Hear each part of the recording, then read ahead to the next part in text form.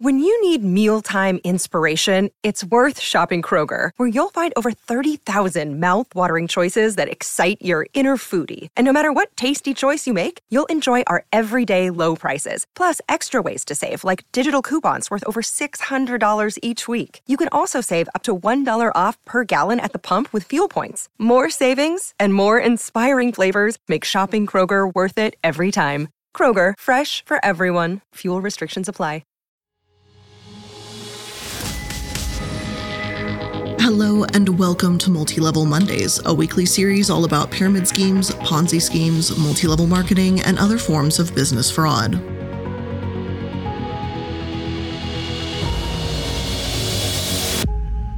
I'm the Illuminati, and today we're going to be talking about one of the largest MLMs we've ever discussed. Hell, probably one of the largest companies alongside Nestle, Unilever. Now, just from a cursory search, it seems like Unilever owns over 400 companies, many that I'm sure you'll recognize. Unilever is one of those titans that it's almost impossible to avoid them. They make energy drinks, cheese, ice cream, tea, cleaning agents, coffee, pet food, bottled water, toothpaste, chewing gum, frozen pizza, pregnancy tests, juice, beauty products, cereals, you name it. Some of their brands include Axe, Dove, Heartland, Knorr, Lipton, Lux, Magnum, Degree, Sunsilk, and Surf, just to name a few.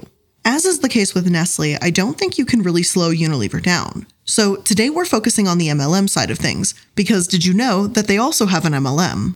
I know that Unilever is almost probably too big to care, but I still want to talk about how this even happened and what Unilever is doing that's taking advantage of people. Also, as a content warning here, after the first two chapters of this episode, after I talk about how Unilever became an MLM, things are going to get a bit rough. Abuse will be mentioned, so if you are not in the right space to hear about that, I understand, and this may not be the episode for you. But with that being said, let's get right into their history.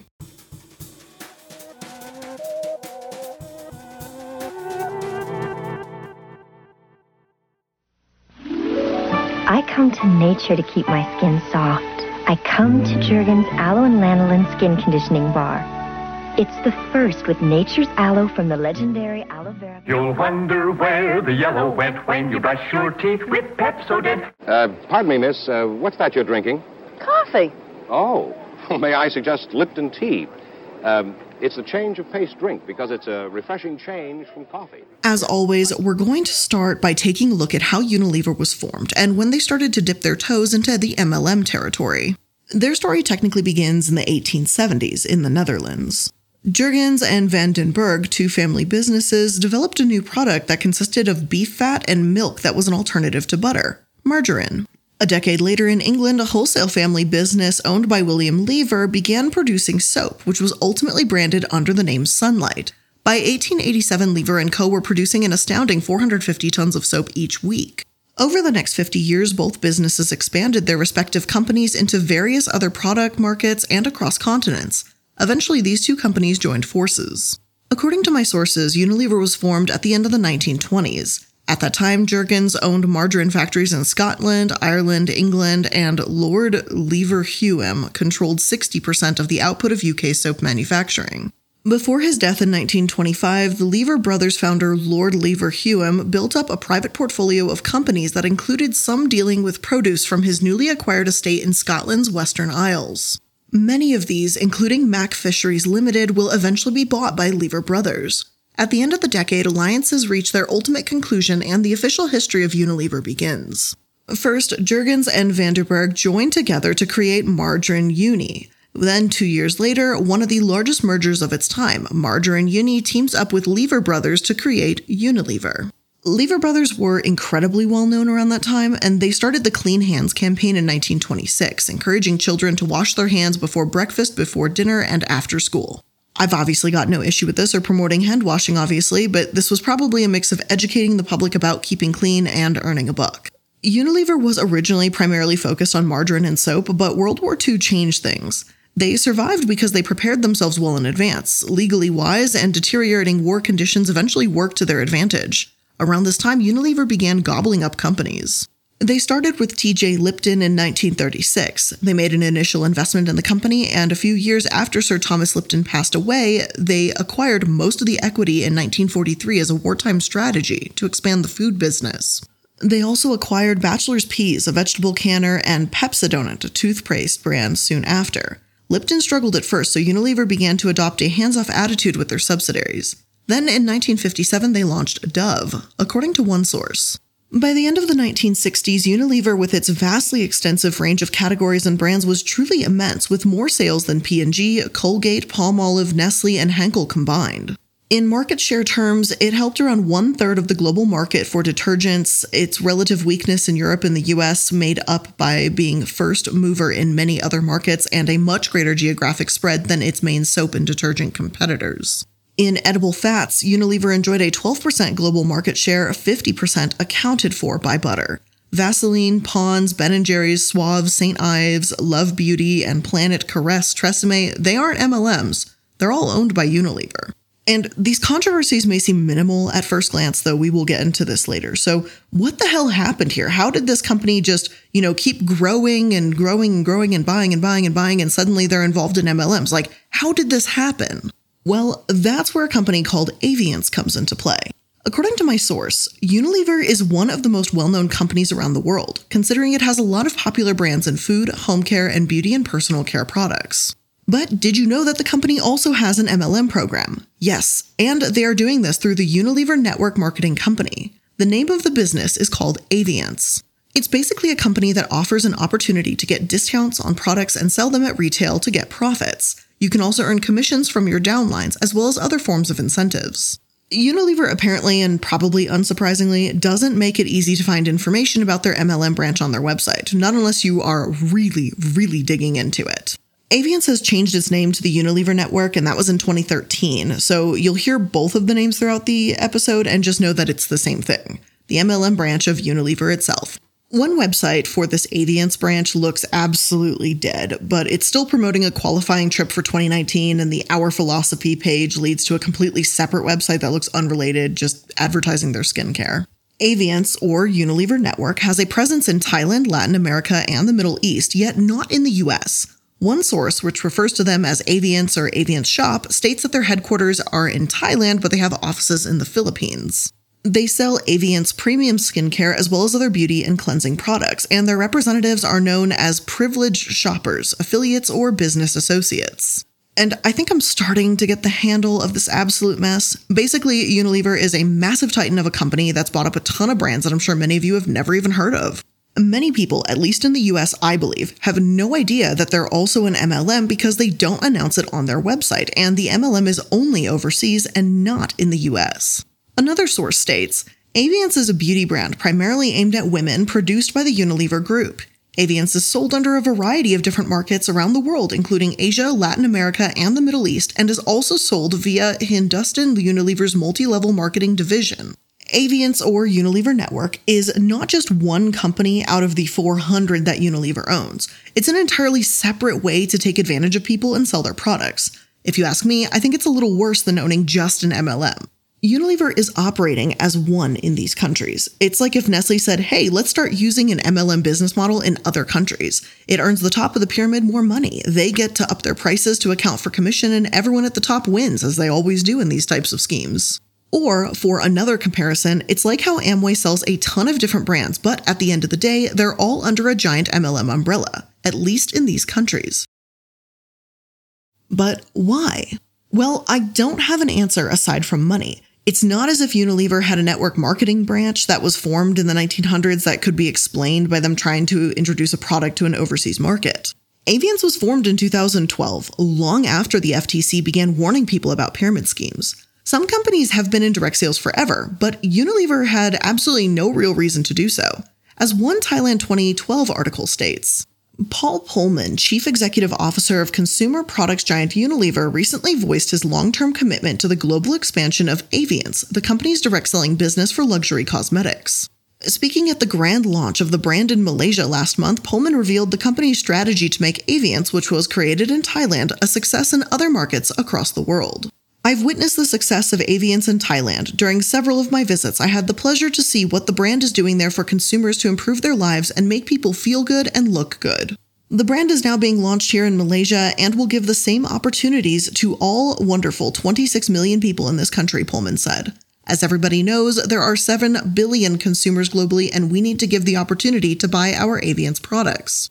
We have 170,000 wonderful people working for us every day and every night to bring our products to the people. Our mission is very simple, to make people feel good and look good to improve their lives. In many places in the world, also in part of the world, there are many opportunities to further improve consumers' lives, he said. Pullman said Unilever was a company of brands, people, and passion, which is what made the firm successful. He said that the strength of Aviance was in line with the company's motto of fulfilling consumers' dreams of youth and beauty as well as building their self-esteem. By doing this, Unilever also fulfills its business associates' dreams of wealth, vision, and independence, which helps many people in the world support their families and lead a good life. And we'll see about those dreams of wealth in just a moment there, Paul. So, Paul Pullman, it seems, is the genius, so to speak, behind this.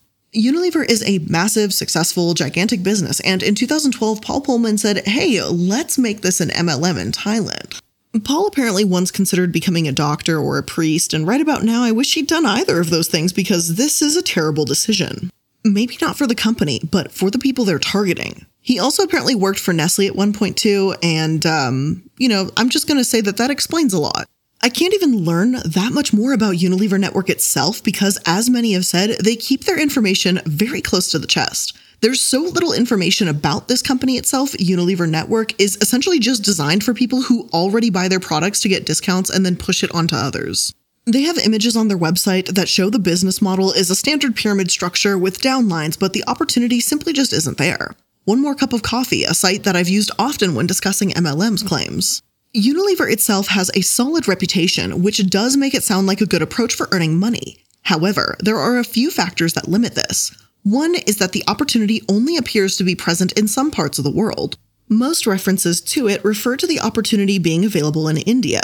The opportunity is also referred to as the Hindustan Unilever Network, a name that has been associated with India as well. The MLM itself has very little online emphasis and instead seems to largely focus on offline direct selling. For this reason, there is very little reliable information online about the opportunity or where it's available. A second problem is related to the products of the company. Now, the company does have a wide range of popular products, but it is also a very extensive company. The challenge is that there are already a lot of different places that sell Unilever's products. This can make the process of making money through the company pretty difficult because you face a lot of competition from many different sources.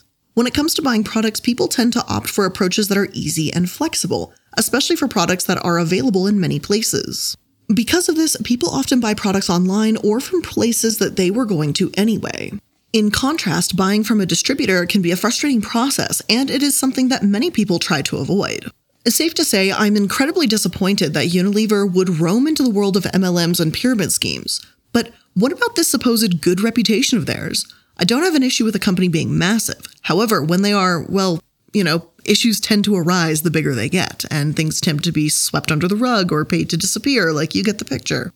And now that we have an understanding of how Unilever began and when they became an MLM, let's talk about this supposed solid reputation of theirs. We're going to start by going over how Unilever treats their workers. There is a ton of bad behavior to go over here, so let me just apologize in advance if I'm not able to cover every single minute detail of the mistreatment that goes on at Unilever, but I will do my best.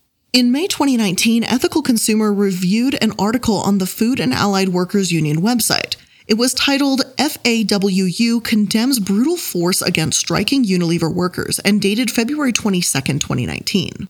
The article described an event between striking Unilever workers and private security forces in South Africa. A section of it read, "The Food and Allied Workers Union strongly condemns the unprovoked attack on peacefully striking union members by private security guards at Unilever Limited's Indosa plant in Durban on Monday, 18th of February 2019. More than 600 FAWU members embarked on a legal strike on the 11th of February this year in demand of a housing allowance and profit-sharing scheme after the parties had been going back and forth over these issues during negotiations. Private securities calling themselves SWAT, who were hired by the company 2 weeks before the strike, invaded the picketing area last Monday and summarily unleashed a torrent of rubber bullets on innocent workers while they were demonstrating peacefully. 4 people were seriously injured, 2 opened criminal cases against the security guards, and the security even used paintballs to provoke these workers. The source states, It is becoming more and more common over the last couple weeks that employers use security guards to provoke our members to paint them in a negative light, whilst these poor workers are simply exercising their right to demonstrate peacefully for better working conditions.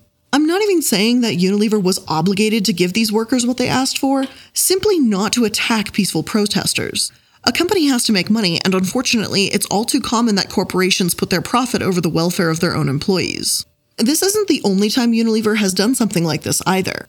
Purfleet Essex workers were told that their pay was going to be cut up to 30% in order to maintain the site, one of the largest margarine factories in the world. My 2014 source states, Purfleet management has refused to consider all proposals from the union negotiators, instead offering a deal which will slash pensions, bonuses, salaries, replace full-time workers with individual contract employees outside of the bargaining unit, reclassify jobs, and establish a new shift schedule with much reduced time off.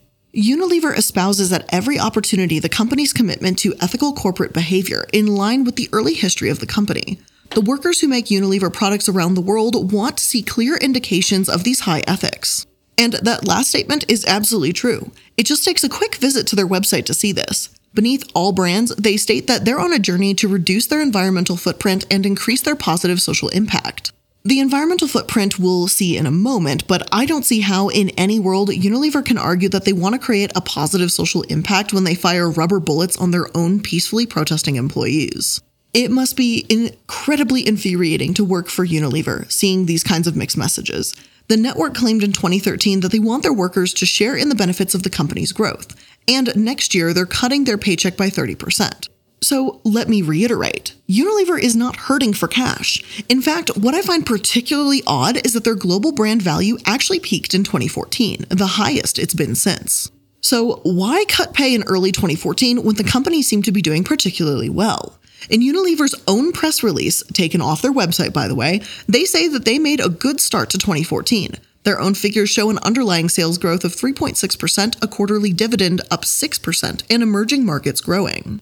Even when it came to margarine, what this factory was all about, they state, despite the successful launches of great-tasting products like Rama with butter in Germany, the decline of the margarine market remained a drag on our spreads growth, but we are now gaining market share in margarine in both Europe and North America. Knorr cooking products did well, and the successful jelly format was extended into seasonings throughout the introduction of Knorr flavor pots in the UK. Dressing's performance was stable as Hellmann's lapped the 100-year anniversary in the United States. Now, 6% may sound like a small number, but when we're talking about tens of billions of dollars worth of profit, it's pretty apparent that Unilever wasn't exactly hurting. So, which is it, darling? Were the markets down and you had to cut employees' pay, or were you making fantastic profits and just not sharing that with the employees like you claim you do? Yet again, there's far more examples of this behavior that we can get into. Another more recent dispute came from July 2020 when Reuters reported that a group of Kenyan tea plantation workers say Unilever failed to protect them from ethnic violence. Though the violence happened years prior, the complaint was escalated to the UN. 7 workers were killed and 56 were raped during this attack when armed men invaded the multinational plantation near the town of Kericho in 2007 and 2008. The workers aren't asking the UN to consider if Unilever failed to protect them, simply whether or not they breached their responsibility to provide a remedy for the harm they suffered. As the article states, the victims said threats of violence were spoken about openly on the plantation and reported to management but not acted upon, placing them at significant risk of attack. By contrast, they said steps were taken to protect managers and expatriates. The tea pickers, most of them from ethnic groups that were not indigenous to the area, were sitting ducks when the violence erupted. Some of the women contracted HIV after being raped, while other survivors were destitute, he added. Unilever failed to provide assistance after the violence and stopped their wages for 6 months, exacerbating their suffering, victims said. The victims lodged an unsuccessful civil claim for damages against Unilever in England in 2016. The company argued that it could not be held responsible for any alleged failings of its Kenyan subsidiary. But the victims say Unilever has tried to hide behind its corporate structure to block any prospect of a remedy. Leaders said he hoped Unilever would meet the victims and agree to medical and psychiatric assessments in order to arrange a welfare scheme, adding that the sum involved would be a small change for the multinational. He said the UN working group could issue a declaration on whether Unilever's behavior met international standards and submit a report to the UN Human Rights Council highlighting any breaches committed. Although Unilever cannot be forced to take action, leaders said public condemnation by the world's leading body on business and human rights would be a big blow to a company that promotes itself as one of the world's most ethical. It's potentially very damaging reputationally to Unilever if they continue to stonewall these victims, he added. Now, I want to say that there were serious consequences, but there just haven't been. This is absolutely heartbreaking and infuriating. These workers told Unilever, hey, our safety is at risk, and Unilever made sure the managers alone were protected. If that isn't a cruel, inhumane way of calling someone disposable, then I don't know what is. Violence does happen, but you can't tell me Unilever wasn't aware of this because they were protecting the upper-level people on those plantations. The fact that they go around championing that high ethics is what they're about makes this all the more insulting. I understand where leaders coming from, stating that public condemnation may be the most useful tool in holding Unilever accountable, but I think we're past the point of that making a difference, as messed up as that sounds. Companies like Nestle and Unilever are both such titans of industry that even if people avoided Unilever brands at all costs, I don't think enough people would be on board for it to even make a dent in their profits. Maybe that just sounds really jaded or hopeless of me, but I think for many of us, buying from big brands is sort of how people see hot dogs. You don't really want to know how it's made, and you don't want to look behind the curtain because you know it's just going to be gross, but you buy it anyway. And even still, there's plenty more examples, enough to prove that there is definitive evidence that Unilever does not care about their workers, though I am sure many of you are not shocked to hear that. It wasn't until 2016 that the company compensated workers who were said to have been poisoned after mercury waste was dumped on land behind a thermometer factory. The union representing some of the factory workers alleged that 45 employees and 18 children had died due to the toxic effects, a claim denied by the company. The union stated in 2016 that some were still suffering from renal, brain, and neurological disorders. In 2015, workers said that they had been promised compensation, but that the company had failed to follow through. In response, Unilever denied that contaminated glass waste had been dumped behind the factory and that there had been any adverse impacts on health of employees or the environment. There's also been human rights abuses, including forced labor, child labor, gender discrimination, and dangerous work practices at multiple plantations. So let me make it clear that Unilever has had the opportunity to do better, to step in and improve situations, but neglected to do so. In my episode about fast fashion a couple months ago, I mentioned how there were scenarios where some companies are unaware of the abuse that goes on in plantations and factories because their suppliers may be subcontracting the work, things like that. Now, I'm not saying that this is okay, I'm just saying that it does lead to some companies being oblivious. In this case, however, Unilever was not oblivious. They knew this had happened, and they didn't care. This, unfortunately, is only one example of their horrific behavior and how they turn a blind eye to it.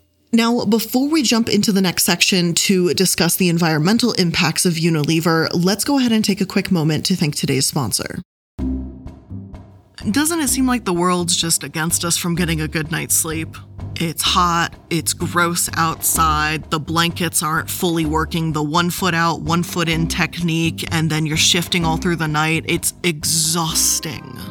But when you have a Purple mattress, you can sleep cool and comfortable no matter what the world throws at you. That's because only Purple mattresses have the grid. It's a unique ventilated design that allows air to flow through to help you sleep cool, even when it feels like it's 1,000 degrees out. And the grid is amazingly supportive for your back and legs while cushioning your shoulders, neck, and hips, so it doesn't matter how you sleep. And unlike memory foam, which remembers everything, the grid bounces back as you moved and shift. So you're never getting that I'm stuck feeling that you do with memory foam. Now, I have Purple pillows, and I love the pillows, and so does Casper, because he keeps stealing my pillows. Casper, of course, being my puppy, in case y'all didn't know, the Arctic dog who needs to stay cool. And he has definitely stolen my pillows, and he's made them his own, and he specifically steals the Purple pillows, which is a little odd that he knew exactly how to pick those out, but that's his calling, so it's Casper approved, FYI. And it seems to keep him happy and keep him sleeping well, so I'm gonna take it from him because he steals them from me, so I can't use them anymore, which means I just have to go buy more. So Purple is comfort reinvented, and right now you can get 10% off of any order of $200 or more. All you have to do is go to purple.com/MLM and use promo code MLM. That's purple.com/MLM, promo code MLM for 10% off any order of $200 or more. Purple.com/MLM, promo code MLM. To start off this environmental aspect portion, I very briefly want to mention how Unilever uses palm oil. Let me put a giant disclaimer here and say that they're not the only ones by any means that do this, and I don't think that sustainable palm oil really exists right now. So if you hear someone saying sustainable palm oil, press X to doubt. Now, this, of course, is a topic in and entirely of itself, but basically, even those that are supposed to monitor sustainable palm oil aren't really doing so. However, my problem and my source's problem with Unilever isn't just the fact that palm oil production depends on forced labor, child labor, and a horrific environmental impact, but it's once again the fact that Unilever is aware of this and they don't act. Amnesty International states, companies are turning a blind eye to exploitation of workers in their supply chain. Despite promising customers that there will be no exploitation in their palm oil supply chains, big brands continue to profit from appalling abuses. These findings will shock any consumer who thinks they are making ethical choices in the supermarket when they buy products that claim to use sustainable palm oil. Corporate giants like Colgate, Nestle, and Unilever assure consumers that their products use sustainable palm oil, but our findings reveal that the palm oil is anything but. There is nothing sustainable about palm oil that is produced using child labor and forced labor. The abuses discovered within Wilmar's palm oil operations are not isolated incidents, but are systemic. Something is wrong when 9 companies turning over a combined revenue of $325 billion in 2015 are unable to do something about the atrocious treatment of palm oil workers earning a pittance. And on Wilmar and other subsidiaries, wide ranges of abuse were found there. Workers had to work extremely long hours to meet ridiculously high targets. They faced a range of penalties if they picked an unripe fruit. Some suffered severe injuries from chemicals in the plantation, even though the plantation supposedly banned these chemicals. You get the idea. Any and every kind of abuse, it seems, takes place on these types of plantations. And of course, there's the impact these plantations have on the environment. Ethical Consumer states, in March 2019, Ethical Consumer checked the Roundtable on Sustainable Palm Oil RSPO website to find Unilever's 2017 Codes of Practice for Palm Oil. We also checked the Unilever website. Unilever stated, in 2017, we achieved 78% traceability and made progress on mapping our suppliers, third-party suppliers, and mills in our extended supply chain. We also saw that the company aimed to use 100% physically certified palm oil by 2019.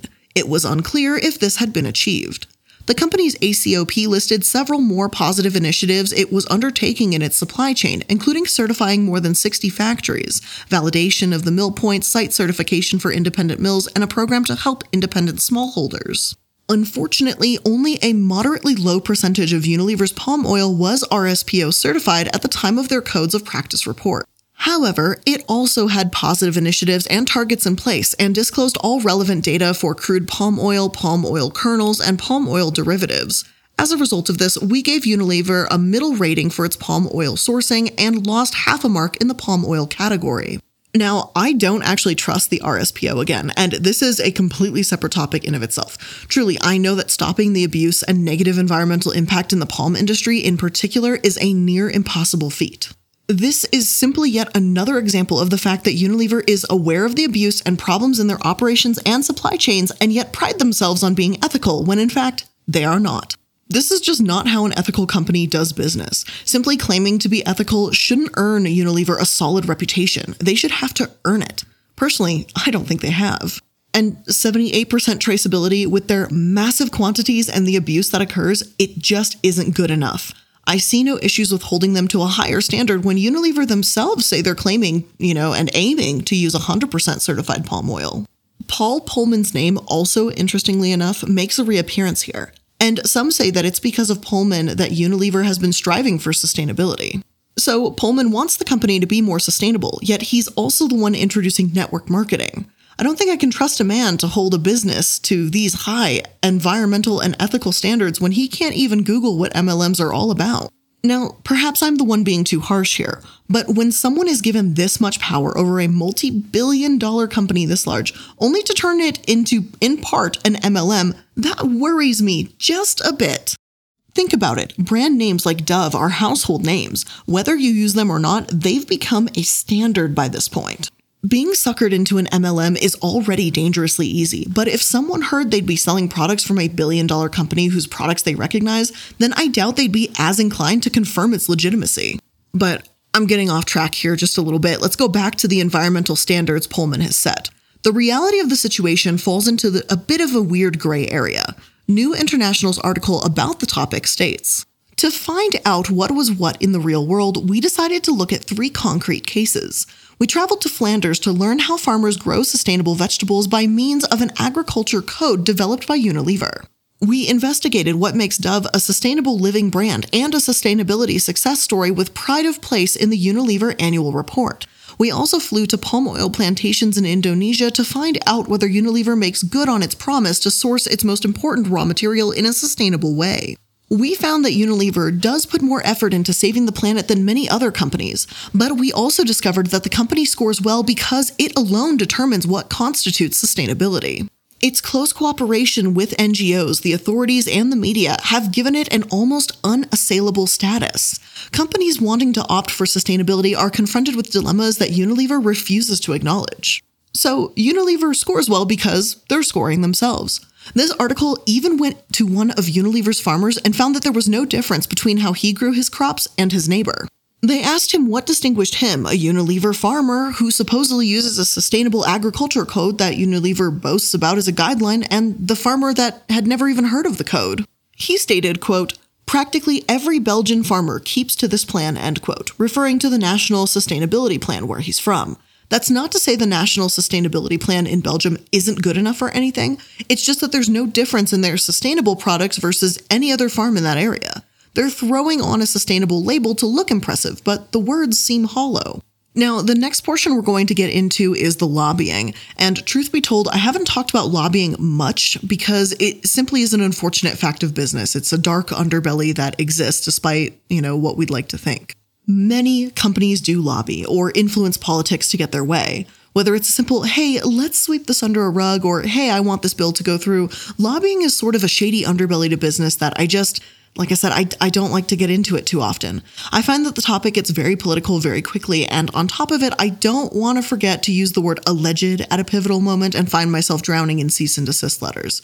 I haven't yet, but I most certainly don't want to start. At the same time, I do want to briefly touch upon Unilever and lobbying today because, hypocritically enough, they've allegedly lobbied against their own social missions. As one source stated, in February 2019, Unilever was a member of 2 groups that we briefly regard as lobby groups that lobby for free trade at the expense of the environment, animal welfare, human rights, or health protection. These were the World Business Council for Sustainable Development and the World Economic Forum. We also viewed the Vermonters for Just a Peace in Israel-Palestine website in March 2019. The group was calling for a boycott of Unilever's Ben & Jerry's brand over its selling of ice cream within illegal Israeli settlements.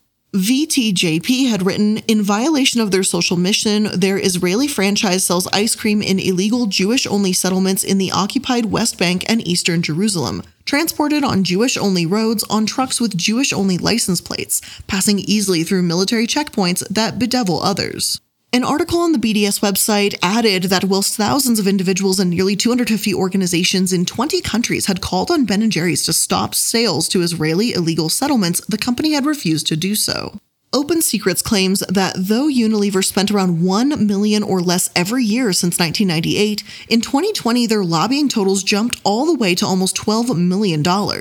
They put their hand in everything from the Growing Climate Solutions Act to the Healthy Soil Resilient Farmers Act to the Break Free from Plastic Pollution Act. I can't know exactly what Unilever was claiming to do or what they wanted, but considering what my sources have to say, it certainly doesn't look good. According to Food Navigator, industry actively tries to stop attempts to restrict the use of plastics, vigorously lobbies against legislation, greenwashes via commitments that focus on end-of-pipe solutions, and shifts responsibility onto consumers, according to the Changing Markets Foundation. Talking Trash, the corporate playbook of false solutions to the plastic crisis, the campaigner has focused on the 10 biggest plastic polluters, a list that includes Coca-Cola, Danone, Mars Incorporated, Mondelez International, Nestle, PepsiCo, and Unilever. Now, I've said it before, and I'm going to say it again. If you're going to be an asshole, at least be an honest asshole. For Unilever to say how much they value ethics and then lobby against bills that literally align with their supposed mission goals, well, that's a little bit of hypocrisy, don't you say? They've pushed single-use plastics on India, the Philippines, and Malaysia, yet they say they're going to reduce their plastic production. Their words and actions just don't match. They seem to know this is wrong, at least to some extent. In 2014, they were committed to have left the lobby group Business Europe because of the group's stand on environmental practices. One source says, Unilever's decision to quit Business Europe comes after UN Climate Secretariat Chief Cristina Figueres urged green businesses to take action on climate change. I really hope that Unilever will put their money where their mouth is in the future, and hey, if in 5 years they aren't zero plastic like they claim, then I'd love to see their excuse for that as well. But for now, we're going to move on to the next portion of this episode, their treatment of animals. Another point of contention that Ethical Consumer has with Unilever is their animal testing. The company once again flip-flops on the issue. They say that they have a commitment to no animal testing, and yet their own website said this in 2019. Occasionally, across our portfolio, some of the ingredients we use have to be tested by our suppliers to comply with legal and regulatory requirements in some markets, and some governments test certain products on animals as part of their regulations. It appeared that while Unilever seemed to be working to end the use of animal testing in cosmetics, food, and household cleaning products, it operated in countries that still required animal testing and had no fixed cutoff date for ingredients tested on animals. What this means is that Unilever received Ethical Consumer's worst rating for animal testing and lost a whole mark under this category. And this is one of the biggest issues I actually have with Unilever, it's the hypocrisy. I'm stunned that Unilever has ever been rated one of the world's most reputable companies and left to wonder if this means they just bought their way onto the list or something. Again, this is so incredibly misleading. Unilever's own statement says that they call for a worldwide animal testing ban on cosmetics by 2023, but then in the next breath, they say that they comply with countries that require animal testing. So which is it? If they're so against animal testing, then stop selling cosmetics to those areas. Unilever even says that PETA endorses them, which is not a compliment considering how messed up PETA is. They are not cruelty-free. End of sentence. There's no, oh, but we still care about animals, so it's okay. We don't test unless we have to. That changes that. I'm not going to tell a company how to run. If you don't want to be cruelty-free, fine, but be honest about it so consumers know what they're supporting. In this case, Unilever seems to be set on dancing around the issue and pretending like their hands are tied and they're just simply obeying the rules of where they sell. Again, this simply is not the case. They could stop selling to places that require animal testing, but they won't because the money matters more than the animals. Yet, somehow, we are still not done with Unilever. They've had some success in the advertising arena, and they've threatened to leave Facebook and YouTube as well as other platforms that don't do more to stop the spread of misinformation. So I can at least attempt to commend them for that. At least, kind of putting pressure on companies to be more responsible, but it's a shame they don't turn that lens around and look at themselves. As Forbes put it in 2017, Unilever CEO Paul Polman is a poster child for a CEO gone rogue. Since leading the company in 2009, Unilever has suffered financial and public relations damage from Polman's disastrous relationship. At the core of Polman's problem is his eagerness to put superficial feel-good policies ahead of sound business decisions, and he is not shy about touting his twisted priorities. In Polman's world, as CEO of Unilever, my personal mission is to galvanize our company to be an effective force for good. While Polman seeks approval from global elites and basks in the glory of being called a sustainability evangelist and a world saver for his roles in combating climate change and efforts to address social issues, Unilever has gone off the rails. Despite Polman's efforts to make Unilever a good corporate citizen, Unilever was mired in environmental and sexual harassment controversies.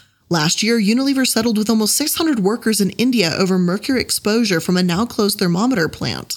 We mentioned this earlier and the abysmal way Unilever handled this. It took them years to actually handle this lawsuit, which hardly sounds like a company that prides themselves on being socially and economically responsible. The article continues and says this. A 2011 Irish Times story exposed sexual harassment claims from African workers that said they had to bribe supervisors to stop them from unwanted advances. Polman's efforts to address the sexual harassment claims were not universally accepted by NGOs. A 2014 report by the Netherlands-based Center for Research on Multinational Corporations claimed the existing system on checks and balances has failed to stop abuses. And just this month, Unilever's South African business was accused of collusion with a competitor by the company's Competition Commission. Fines of up to 10% of annual turnover could be levied as a result. Rot starts at the top. And seriously, I could not cover the amount of controversy this business is in even if I wanted to. There's just so many issues. I'm glad to hear someone else say Polman is an absolute disaster because all of these issues seem to stem from how the company is being run. It's not just a couple problems with a particular supplier or an offensive ad here and there. Unilever is crumbling from the inside out. They claim to care about sustainability, but do next to nothing to prove it. They neglect the business aspect of their own business, so they don't even have that much going for them. They claim to care about their employees, but then they set up an MLM to exploit them. There's absolutely nothing redeemable about Unilever as a company. If you love eating Ben & Jerry's and Dove soap is the only thing that works for you, then I get it. It's almost impossible to stop shopping with these companies' brands. But hopefully though, the more people that know about Unilever's bullshit, the more people will start to call them out. They've also had some recent controversies about some of their ad campaigns too, such as Dollar Shave Club being advertised on Pornhub and their 2011 Lynx ad campaign criticized for objectifying women to the point where even the Advertising Standards Authority banned it. So much for promoting self-esteem for women through Dove, right? Because Dove and Lynx are owned by the same company. So through Dove, they're like, we're empowering women and love your body. And then with the Lynx ad, they're like, women are objects that are fuckable. Some of their other ads have been cleared by the ASA, but still remain highly controversial and distasteful at best, while other methods of advertising are downright disgusting. So, let's circle back to the thing that started all of this, the MLM. To sign up to start distributing with Unilever, there's no entry fee, just as there's barely any information. Its main focus seems to be offline selling, which is why there's almost no reliable information about Unilever network out there. Plenty of people online, Reddit, or otherwise have been just as confused by this and asked for more information.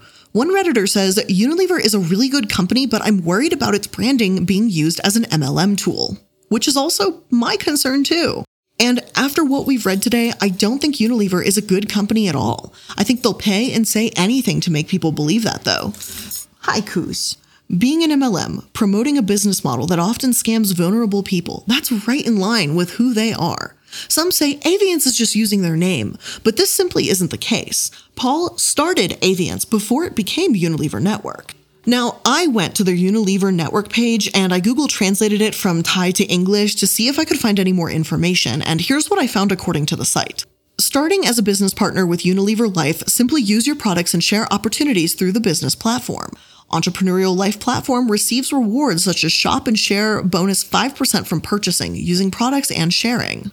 Connection bonus 2 to 5% from sharing and expanding the team, group connection bonus from private distributors up to 5 to 10%, leadership bonus up to 9 business lines, dividend fund. And that 9 business lines, I believe, means 9 downlines. I could be wrong, and I don't want to make an incorrect assumption here, but I'm just going based on context. But the fact is, this 5% commission is fucking pathetic. Someone would have to buy hundreds of dollars worth of product just for someone to make some sort of minimum wage, or you'd need dozens of people consistently buying these products just to make it worthwhile. I'm not saying that no one would ever buy from these sellers considering how popular Unilever is, but why would you order from a catalog from a distributor when you can just go get it at the grocery store? I unfortunately was not able to find an income disclosure for the company, but at the end of the day, if you've heard all of this and still want to sell for them and work for these people, then I don't think anything I could say would change your mind anyway. Ultimately, there's nothing really redeeming here. There's nothing silly or cheery. There's nothing great to end this. I'm sure there's still a lot more things I could say about Unilever's handling of things, but for now, I think we've got enough of an overview about Unilever, the company, and the MLM that they're choosing to create, and then once you just kind of see the rest of their ethical dilemmas, it's pretty obvious that they just fall in line with that MLM mentality. They don't give a shit about anyone but the people at the top, and they'll say all the nice words in the world to make you buy a product, sell the product, whatever, because that's the game. So with all of that being said, that's where I'm ending today's episode of Multi-Level Mondays. I hope you enjoyed it. It was a dark, disturbing look at a company that, by all means, should not have an MLM, and yet does. So that's the end of this episode. If you liked it or learned something new, make sure you're liking, following, and subscribing, and I'll see you in the next one. Bye!